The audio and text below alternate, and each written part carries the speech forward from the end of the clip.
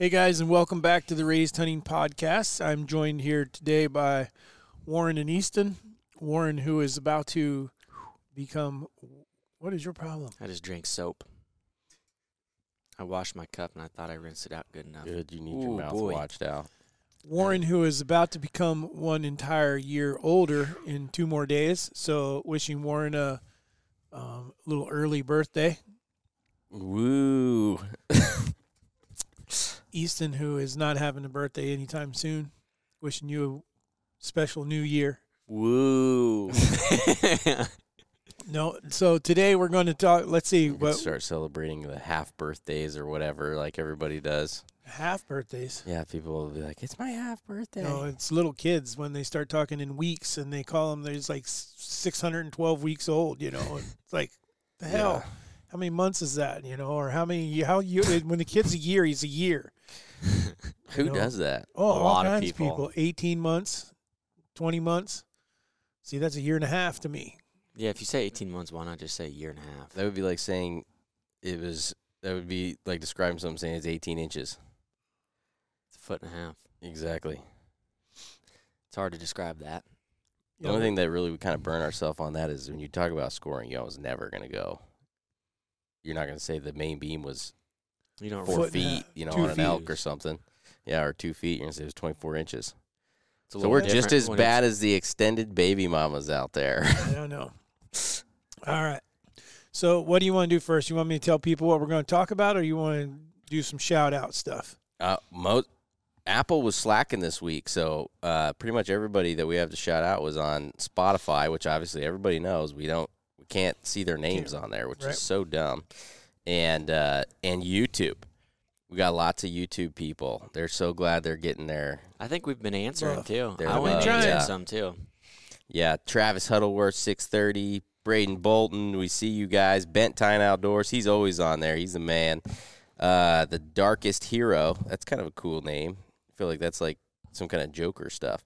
Hunter's Advantage, those are good guys. They were the ones that gave us the topic when we did your biggest deer ever, but it's not mature. Do you shoot it or not? Oh, yeah. That they gave us that. That was a good one.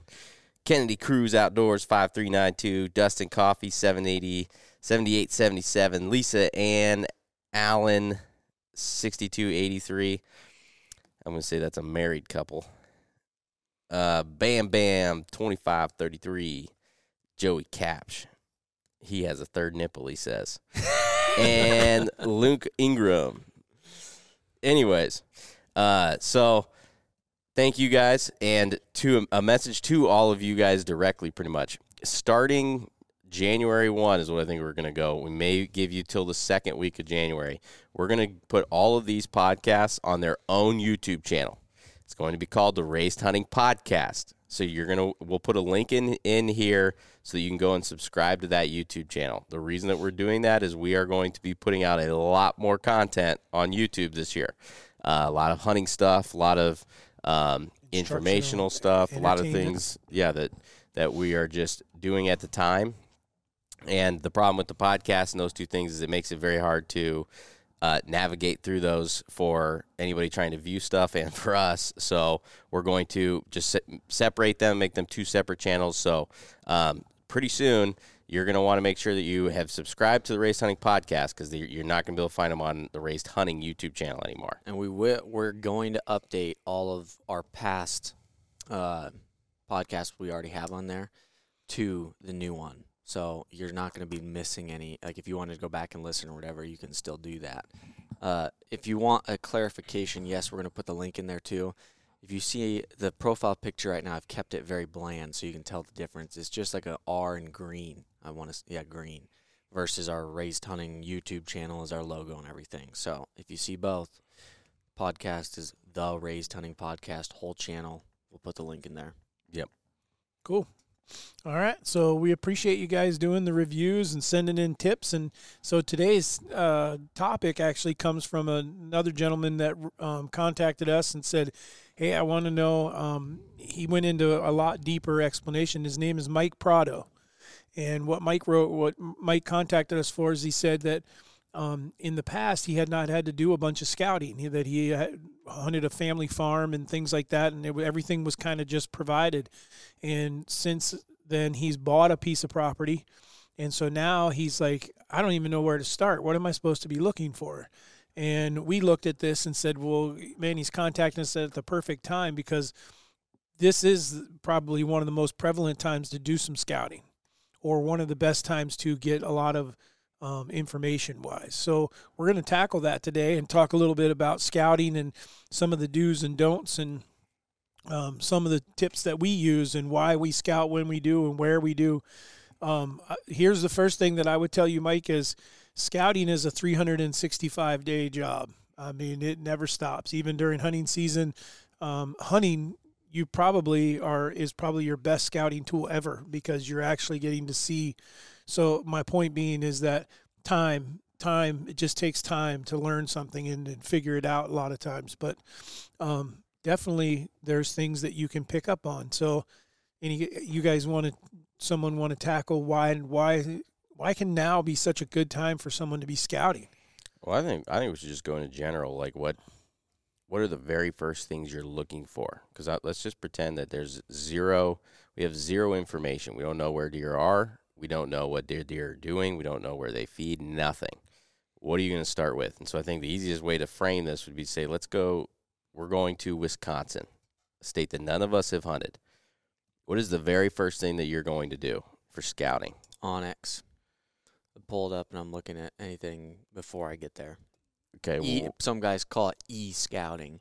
What are you looking at?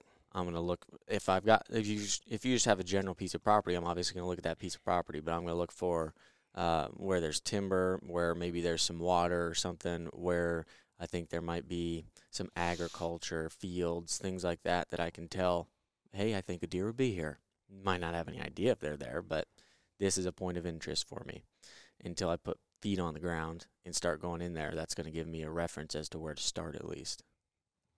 Yeah, and I think the next step of that, I agree, that's probably where I would start, but right alongside that is driving the area and physically looking and saying, okay, that is in corn, or it's not in corn, or it's in beans, or whatever it is, and drive around, kind of look and see, am I seeing other hunters, and if I am, how many, am I seeing public land, or am I hunting public land? Yep.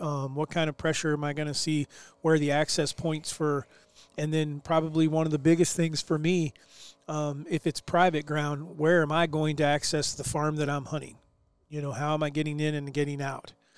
And then the next thing would be starting to look at weather, and seeing what kind of weather patterns are telling me what's going on. Hold on, let's back out. Yeah, let's back out. You guys have a very hard time slowing down. Yeah, this is what's great. Simple. Is I can go to first grade if I need to, and so we're in first grade. So you live in first driving grade. around is now what we're doing. Well, then you're getting your ass kicked by a first grader. Okay. What? You don't even want to go to the coloring book section. Anyways, let's get refocused here. So driving around, I would agree with that 100%, because the first thing we got to do before we can worry about e-scouting or anything else is we need to know where a deer lives, right?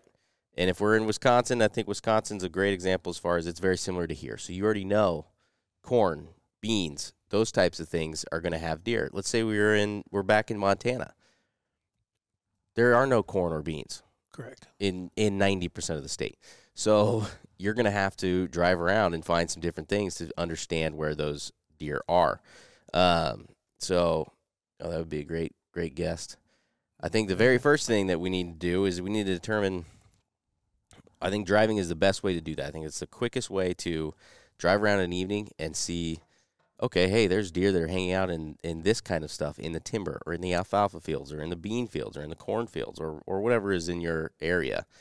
So I think that's level one. And then I think to your point, once you've driven around and you've understood that, now the next thing you got to do is you got to make sure you have a place to hunt. So whether that's private ground or public ground, whatever that may be. But let's just, for argument's sake, let's say that it's 200 acres of private ground, okay? And the reason I'm saying that is because as we all know, there's no point really in doing that much scouting if there's no deer there. So let's assume that this place has some deer. So now we've established what we understand we're looking for. We've driven around. We've acquainted ourselves a little bit with an area that has deer. Now we have a place to hunt. We're even You're better. That backwards. No, I'm not. He says he's already got a place to hunt. You've got to base it off of that, not finding where the deer are. No, I think that was the issue, is that now he's got to go find somewhere else.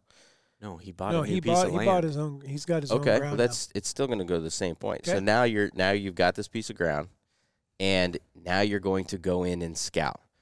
What does that mean to each of you? What is that? What is it that you're looking for? What is it that you're trying to find? Are you hoping to bump deer out of there? Is it trails? Is it sheds? Is it scrapes? Is it rubs? What is it that you're looking for in particular? You want to go first, or you want me? I would just re-say what you guys just did backwards. Once I have the land, then I'll drive around a little bit. Say it all backwards. That's what you guys just did. I would have the land, find out, drive around it, see where there's deer coming in and out, and then after that, then I'll go in. And when I'm in there, I'm looking for literally any sign. If it's the that land general. that you've got has no deer on it. Well, you're kind of screwed if that's what you bought. I mean, you're kind of stuck on that. So you're gonna have to figure it out, or you're gonna have to completely jump ship. But we're going off of something that you already have. So you got to figure out where the deer are on there, because they're going to be there somewhere, hopefully. I'm going for any sign. I'm going to start very general. Poop, tracks, rubs, literally anything.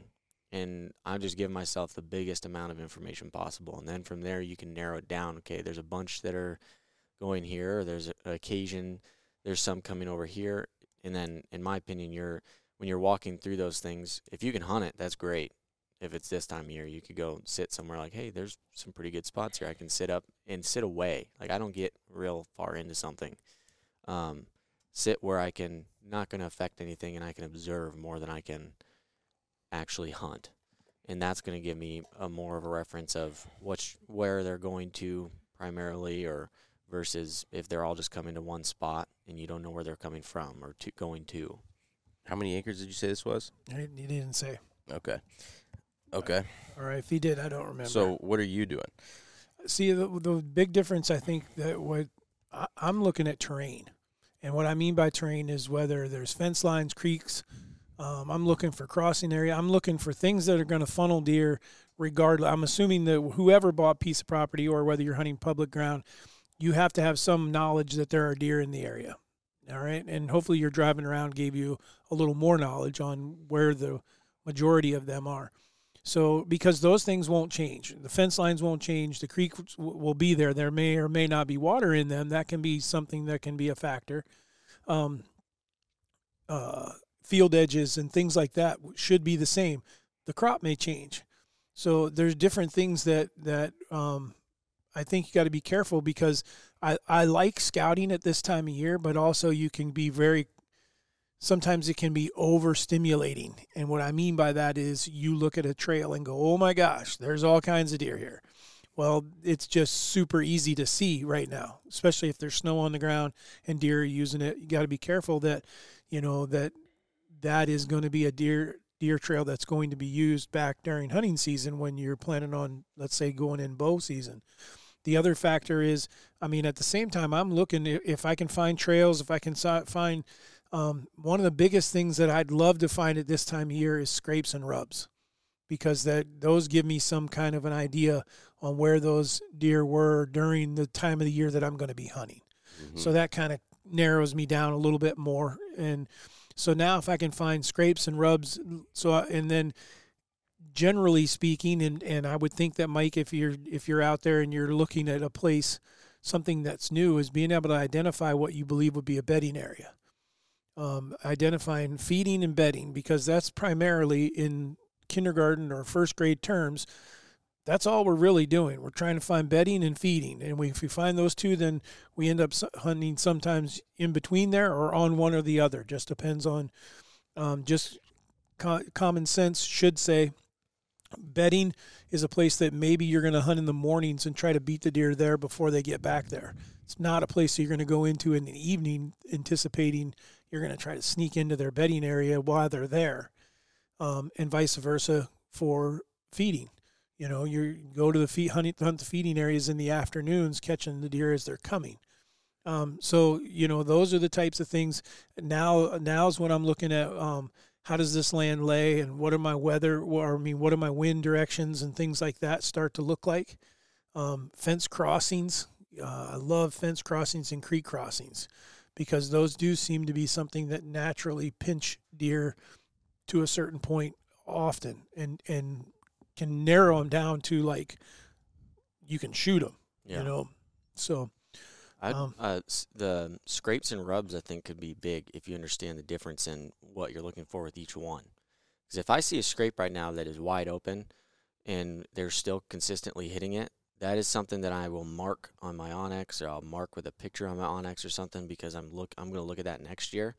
Because if they're keeping it open right now, that means that it's probably a community scrape. So they're probably consistently coming to it, which means it's probably never ever going to be completely closed up. They might not use it as much, but that means next year, and now I already have a head start on, okay, they're probably going to be opening this one up at some point here pretty soon or during the rut or whatever, versus rubs, they're going to tell me where the bucks have been this year. But I tend to find rubs, they move around quite a bit as far as, like one specific one, you're going to know that they probably aren't going to come hit that consistently every time, more times than not. But it seems like when I find like a line of rubs or something, I won't find that every year in the same exact spot. Sometimes I do, but other times it's just maybe 100 yards away or something, or in that area versus that exact spot. Versus a scrape, that is, if they're opening that scrape, I have multiple scrapes where they're for 3-4 years they're just consistent. Every year they're gonna come hit it. I think the first thing I'm doing, I think it's important to note that this is going to change on the time of year, because if you get cold weather right now and stuff, and it start getting nasty, you may have a piece of ground where all your deer are going to leave.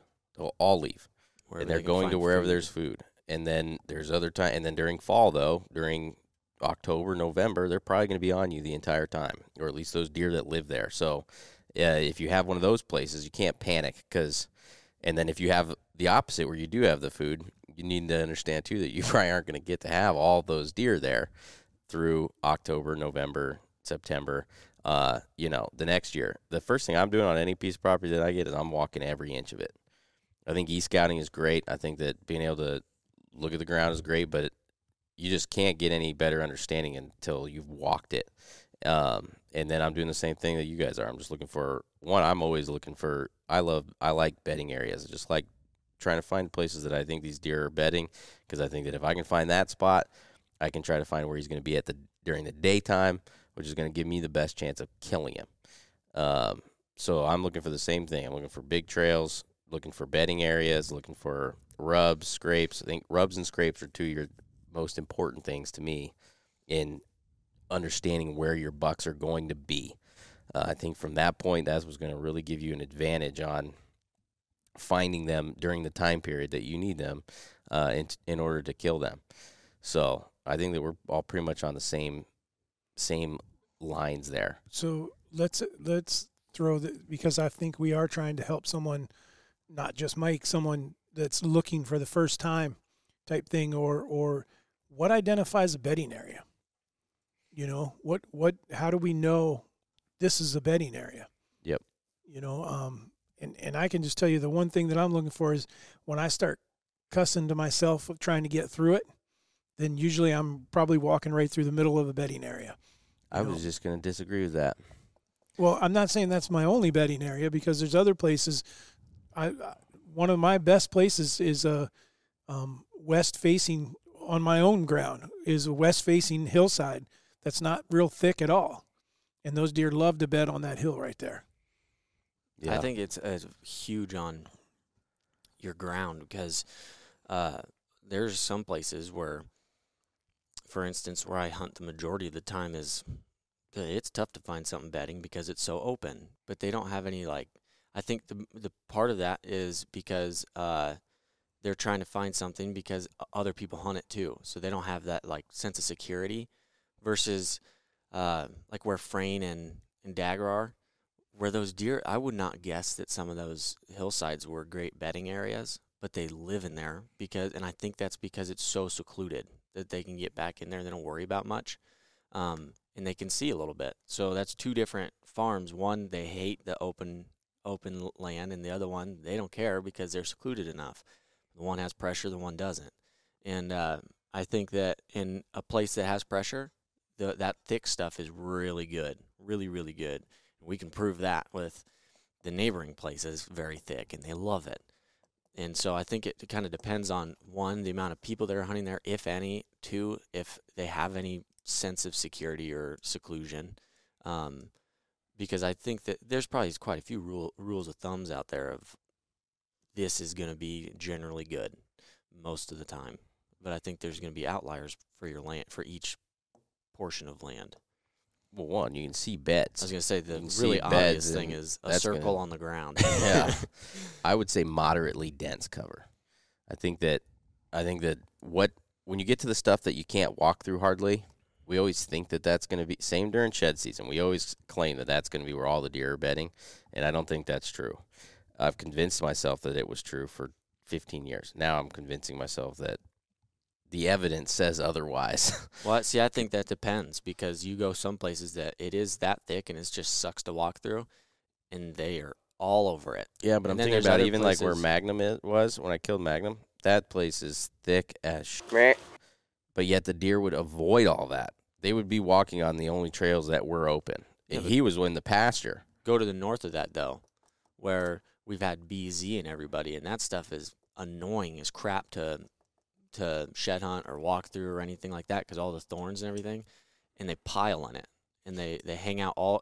And now I will say that it doesn't seem like they go bursting all the way into the center of it, but those ones seem to stay right along the edges of it, or right next to it, or close to it. That's what I'm trying to say. Is when I say moderately dense cover, I'm saying like it's thick. There's cover. Yeah. But they can walk into it. That's not where they're having to go through it and it cuts them open, because they're trying to get through this super, super thick stuff to get into it. On public, that might be more, the deer might do that because they have to. Or I think maybe those deer just get smarter and they bed somewhere where they can be a little bit higher and have a vantage point and the wind or something like that. Yeah. All right. The other one that I think that I was thinking of, though, is, so when we talk about them bedding in those areas, number one of my favorites to look for is cedars. And what I'm talking about is cedars typically that don't grow all the way to the ground. It seems like when they can get up underneath those cedars, they love laying underneath those cedars, and it's easy to see beds in there. Yeah. And I find those deer in there a lot. Also, they become a really good windbreak. And weather, like if there's snow or rain or anything, that's when I pay more attention to places like that, because they can actually get out of it. For sure. If you're going to go in and scout a place, what is the one thing that's making you like go, oh man, I found it, like this is the spot? Somewhere where you're confident. What is it that tells you like you're super confident that there's a bunch of deer in here and that this is going to be a place to sit and kill a deer? I can't answer that how I want to, but it's a feeling in my guts. I'll go with that. But I don't know. I think that part of that is experience, and part of that is on a base level. I think you're seeing lots of sign everywhere. You're like, okay, I've seen some deer in here, but there's rubs over here, there's scrapes over here. I'm seeing trails coming through here. I'm seeing trails come together here, versus just one or two big trails. Like somewhere where you're seeing that's like, oh man, it seems like everybody comes through here at some point. And then after you've had a long time of experience, I feel like there's times where you get into something you don't know why. You're like, man, this looks good, it feels good, this is gonna be good. And sometimes it is, and sometimes you're like, ooh, I don't know what feeling that gave me. But that's don't you think that probably came from years of experience, though? That's what I just said. I said after you've gotten a lot of experience with it, there's times where you're going to be like, oh, I don't know why this feels so good, but it is. Well, that's what I'm saying. One of the best things that obviously that can is seeing a deer, seeing a buck, seeing a good buck. Or because the other thing that I would tell you that I'm going to do scouting wise is I'm going to start dropping some trail cameras and start actually physically trying to get pictures. And I'm going to go, and if I'm going to a new area, that's where the raised scents come huge, because I can go to those scrapes. And now if it's this time of year, I know that I'm not going to have 20 bucks show up and start rubbing on a tree or hitting that scrape, but I'm not looking for that. I'm looking for a few. I'm looking for to see if I can get, who's left and that kind of thing to tell me what's going on. So that would be number one. But the one that I think that you made, yours is perfect. But when you say, man, this is it, and that is, I'm walking a piece of property and I've already looked at all this. I've looked at driving around. I've looked at, and I thought I had a good idea of what they were going to be doing. And then all of a sudden I walk into the woods and they're doing exactly what I thought they were going to be. That's when I'm like, okay, they're going to the field that I thought they were going to. That looked like a bedding area on X when I looked at it. And that definitely looks like in here. Now I'm in here and I can physically see it. This makes perfect sense on why they would be bedded here. And then all of a sudden, and now the other thing that I look for a lot when I'm walking through is I'm looking for trees that I can put stands in, because there's nothing more frustrating than finding the best place that you can possibly find, and there's no place to get into a tree. Now, I can solve that a little bit by using a ground blind. But sometimes that's tough, in the timber. And so ground blinds have their place, and I shoot a lot of animals out of ground blinds. I like hunting out of them, but if I have my choice, I would rather be in a tree stand hunting a white-tailed deer, if at all possible. Yep. So that would be the one that the scouting thing that you go, oh yeah, is when what you're looking for is there, and all of a sudden it's like, all right. Because let's go the opposite.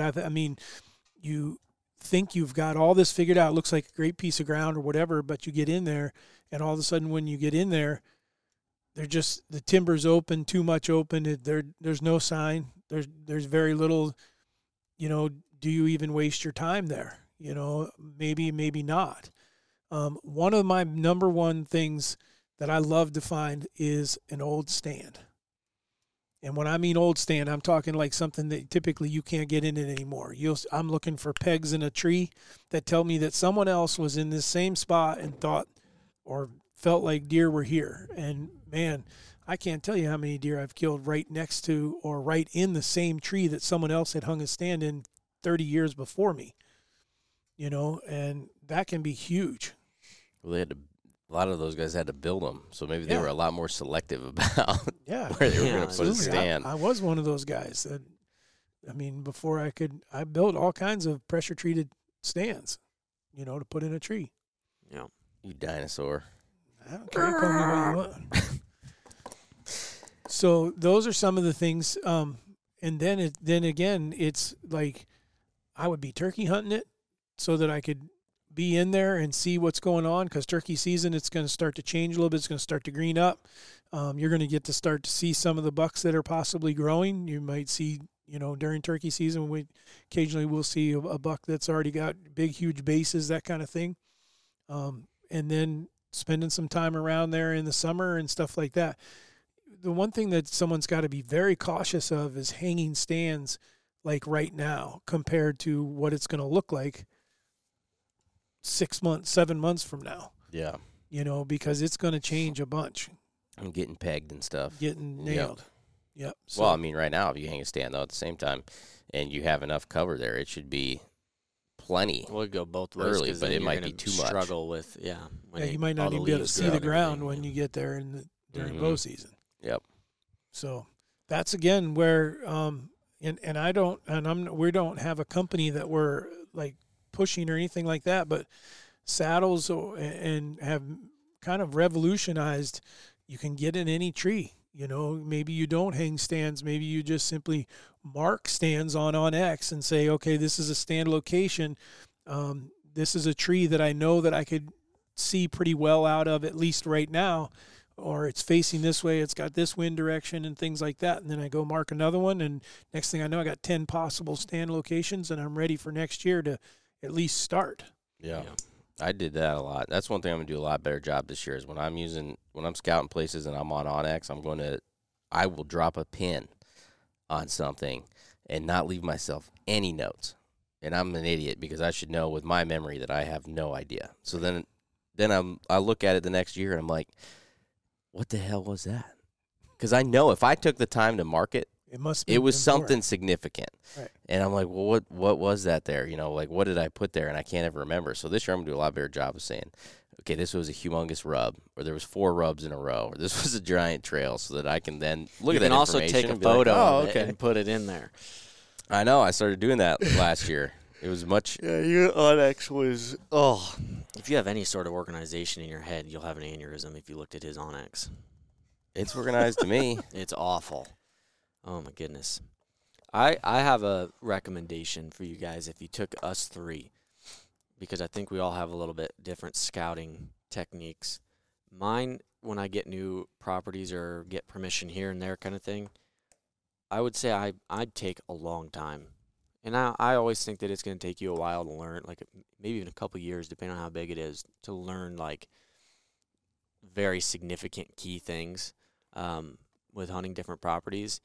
But I would say if you are that kind of person that you don't like going in to certain areas, or you like to stay out of it and try to maybe scout from a distance and things like that, you know, I'll learn this over the course of a time period while I'm hunting it, or I've hunted it for a little while and things like that.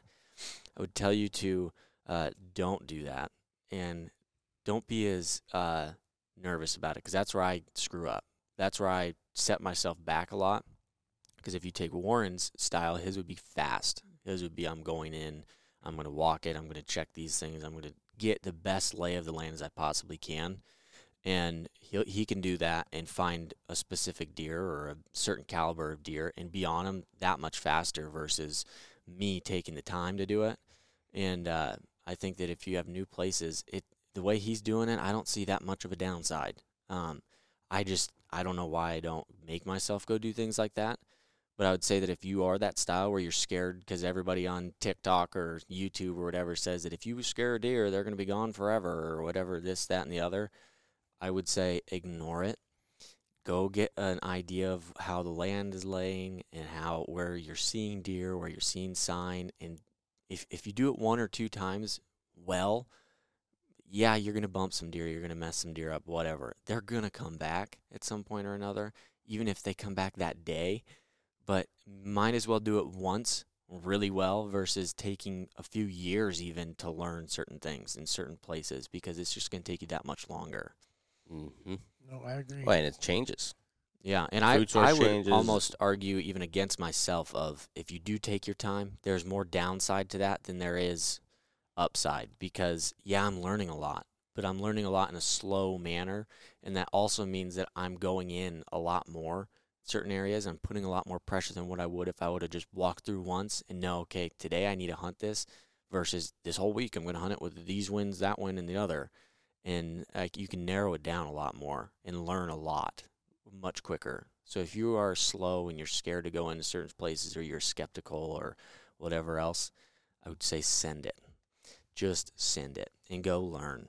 Yeah, especially if you're looking at this time of year. I mean, you got 7 months for them to adjust, you know, or you're even a few months out, as opposed to the week before the season. Okay, maybe your thought process changes just a little bit. You know, maybe you want to be a little more careful. But I'm notorious for when I walk through the woods, I walk through the woods. Yeah, loud. We're talking, we're doing everything. I don't want them to feel like there's something in here preying on them. We're just a farmer, rancher out there fixing fence, doing whatever we need to be doing. We're not paying any attention to them. We're looking at sign. We're just moving around. I would tell you right now, too, though, be careful with that. Because if you don't have people that you know are out there enough, as in farmers or somebody that lives there and they're getting used to, you will hurt yourself. I do the same thing. Like, there's times where we walk into the woods and there's a deer standing there looking at us, and I'll be like, nope, keep going. Don't even act like we're hunting them or anything. And that's on places with lots of pressure. Now, I've tried the whole, I'm going to go in when I want to kind of thing and check my cameras or go hang a stand, and I'm going to be loud and everything else. And I'm telling you right now, I would much rather knock down in those certain places, knock down the amount of times I'm going in and do it once. And if I got to do it loud, get a crap load done at once, or I'm going to go in and just slip in, try to be quiet and do it, because I've tried your places, you're around them enough that the deer, obviously you're not going to train a wild freaking deer, but the deer can get used to, hey, there's that's the mule, or that's a vehicle that they've heard before, versus where some of the places I hunt, nobody goes in that timber unless they're hunting them. So every time I go making noise, all I'm doing is making more pressure for myself. I learned that the hard way. So if you have the ability and you know there's a farmer out there frequently checking cows, doing all kinds of things, do it. Be loud. It's going to say it. We've killed deer doing it that way. But if you don't have somebody that you know is going to be in there a lot, or you know that there's a lot of pressure in certain places, be careful with it. Don't put too much pressure on it that you don't need to. Yeah, I would agree with that, because I think one of the craziest things we've seen still to me is the fact that we have a couple places where during the off season they'll eat out of the feeder exactly like you'd expect them to, free food and no problem. And then other places where they will not eat out of the feeder. Yeah, they avoid it. The deer will not eat out of it. You could put anything you want in there, and they will not go get it. Maybe crack if they got addicted. Then they became We'd have to rude give deer. them a test for it or something, though. We'd Yeah, have they to. would. They'd be coming out of prison. Get arrested. Yep. So you talked about scrapes like being open right now, big scrapes, community type scrapes, something that you can recognize. But rubs, when you got, because you both mentioned a line of rubs, and see, depending on the kind of line of rubs, I'm not looking for lines. Rubs just tell me the bucks were there. They were just passing through. Now, signpost rubs, which are big rubs that, or not even necessarily big rubs that look like they've been rubbed on year after year, meaning you can see where the tree is worn from times before. Those are rubs that I'm looking for, that I'm paying attention to. And this time of year, they'll show up like a sore thumb. They stand out and you can't miss them. I don't find them very often. I don't know how you guys do. I find them every once in a while. I don't know, but maybe that's also because I put the amount of consistency on, like, one that's in the ground. I match it to what I would be expecting out of, like, one of our rub posts when we put it in. And I don't feel like that's fair. It's not fair. It's not a fair comparison. I've seen some, though, that they've shredded them. Yeah, the one that always comes to my mind is the Big 8. That was every deer. The reason I say the Big 8 is because me and Dad watched the Big 8 and what that 11 that he fought hit it. And that was 2 or 3 years where they had dang near cut the thing in half. Yep. Eventually killed the tree completely, I think, didn't they? Because it ain't there anymore. And that one was like, okay, yeah, you're pretty well. You're going to have a lot of deer coming and hitting this all the time. Yep. So those are some of the things that hopefully that kind of sheds some light on there, Mike, that, the other thing would be understanding crop rotation, talking to neighbors, in the area. If you're not familiar with the area at all, I would be trying to talk to as many people as I could to see what's going on in that area. Are the guys hunting around you? Are they a hunt club and they kill everything? Are they a hunt club and they manage their deer? Is it an outfitter next door to you that, he has a 150-inch minimum, or a 100-inch minimum? Or is it public land and everyone's shooting everything? There's so much that needs to be taken in that could change everything that we're saying to, we didn't mention that, because the other big one that we haven't mentioned is a water source. And water is a big deal. And I think it's something that we oftentimes overlook. And I'm not talking about a pond or a lake, but some type of water source in the timber, especially if you're hunting during the rut. We'll see these bucks take a break for a second to go get a drink of water. Yep. And so that can be a big one. And that some of this stuff you can add yourself. You can make mock scrapes. You can put in a rub tree. You can add water. And in some states you can add food. I've never been big, even when I was hunting a state where it was allowed to hunt over bait. And I say it's baiting when you're hunting it. You're feeding them when you're just feeding them during an off season. Yeah. So there's a difference there. But be careful if you're going to start using bait or food, because you don't try to change what the deer, meaning don't go into a bedding area and dump 500 pounds of corn. You're changing what's going on. You just change the bedding area to a feeding area. So just, things like that. Everything that we're talking about is going off of what the deer are doing naturally. Yep. Naturally is a corn field or a soybean field or an alfalfa field. The other one, though, that we don't deal with it much here is other food sources that you would want to look for. And I'm big on, because Iowa doesn't have a lot of them. And when you do find a place that's got them, different states that I've hunted and lived in, different things. So find out what your deer are feeding on in your area. Like when I lived in Arkansas, persimmons. When the persimmons would ripen, the deer were at those trees. It was for like 2 days, 3 days. But I mean, they would absolutely hammer it. But there also wasn't very many persimmon trees. So having a stand next to a persimmon tree and understanding when it would ripen would be huge. Equivalent to that here in Iowa would be a white oak tree. We don't have we got lots of red oaks, but we very rarely do we find a white oak tree. But acorns can change a whole deer, the whole thing they're doing, whether they're going to the cornfields or not. Because when the acorns start dropping, I mean, it is a preferred food big time, and white oaks are one of the number ones. So, but that's not the same. That's the same for other states. I mean, you just have to kind of learn where you're at and figure out what's going on. But there are natural food things out there that you need to pay attention to. The acorns start popping. The acorns start dropping. The deer start popping. I don't know how that makes sense, but that's your new saying. I don't know. But that just makes me think more of like the problem with pre-scouting is that when that happens, your information's now irrelevant.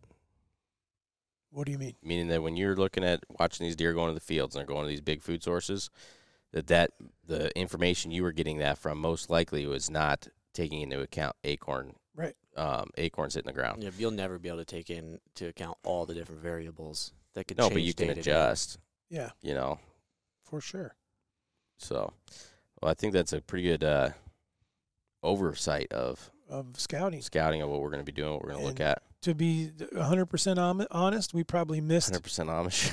we might have missed 100 things, but it's just one of those things is don't get discouraged and keep doing it, because the more you do it, the better you'll get at it. And a lot of not are we trying to hold any secrets or anything like that. There's just so much to throw out there that this is just a basic overview. Yep. Do you believe in these strictly buck bedding areas? Like I see these guys making these videos and stuff, and they're talking about, oh, this is where a buck is bedding, and he's bedding here, and he's entering this way, and he's exiting that way. I'd have to see the piece of ground, but judging from the areas we hunt, no, because I'll see those bucks bed in several different areas. Do they kill that deer every year? I don't know. I don't believe they do, but I don't know that. I can't make that statement. I will believe that if they kill that deer every year. But if they don't, you ain't going to be able to tell that unless you're seeing them physically bed there every single time. Well, I'd seen a study, and I couldn't find it now for the life of me, where they said that the average deer has 39 different beds. Oh, yeah. And so I'm like, plus I think people are thinking way overboard that this deer that he's bedding in this specific spot with a pre-planned entry and exit route. Like, what the hell is he, deer team 6? That's pretty good. Come on, like, we're getting a little bit ridiculous here on how smart we're giving these deer credit for. All right, are you looking up your wacky facts? Is that what you're doing right now? Yes. I have a wacky fact. Did you know Trader Joe's is a grocery store? That is not a wacky fact. That's just a... What? This moron walked in there thinking it was a freaking, home goods store. And walked all the way to the back and was like, oh, I guess the whole thing is a grocery store. It doesn't... Trader Joe's does not say grocery store. That name does not seem like a grocery store. Neither does... What does Hy-Vee? It's just a name. Fairway. But it's in their name. Hy-Vee grocery store. I think it's actually Hy-Vee Groceries. It's definitely just Hy-Vee, and then there's divisions, I think. Okay. Whatever. You really aired yourself out on here sometimes. Nutmeg is a hallucinogen. How much do you need to take? Because it contains myristicin, a natural compound that has mind-altering effects. You can experience hallucinations if you ingest large quantities of nutmeg. I'll bet you Joe Rogan's done that. Why do you say that? because he does all kinds of that stuff. He'll eat mushrooms and stuff on his podcast. Yeah, he does like Just to hallucinogenics. see He's big and believes that like the properties and stuff, hallucinogenics or whatever like unlock stuff in your brain and you help you understand the world and stuff. He explains it a lot better than I do, but like they'll be eating mushrooms and tripping on their on his podcast. That's what I say we do next. I do too. He got $100 million deal from Spotify, so it must work. That's the issue we're having, guys. Yeah, we don't have our mushrooms out. We need some right? nutmeg. Yep. So that's it. That's your wacky fact of the day. Yeah, I didn't have time to prepare one today. Rough. That was pretty sad. What do you like? Freaking, you're All like right. 2 for 10. Are we good? Yep. All right, Mike. Oh, reminder, YouTube, if you're going to go, if you subscribe to us on YouTube or you watch these on YouTube, again, there's a new Raised Hunting Podcast YouTube channel. We'll put the link in here. There is no profile picture, so you can recognize the difference. There's still Raised Hunting, and then there's the Raised Hunting Podcast channel. If you're going to watch these on YouTube, go follow that because eventually we will not have these on the Raised Hunting channel. Yes, correct. And thank you guys for continually leaving the reviews.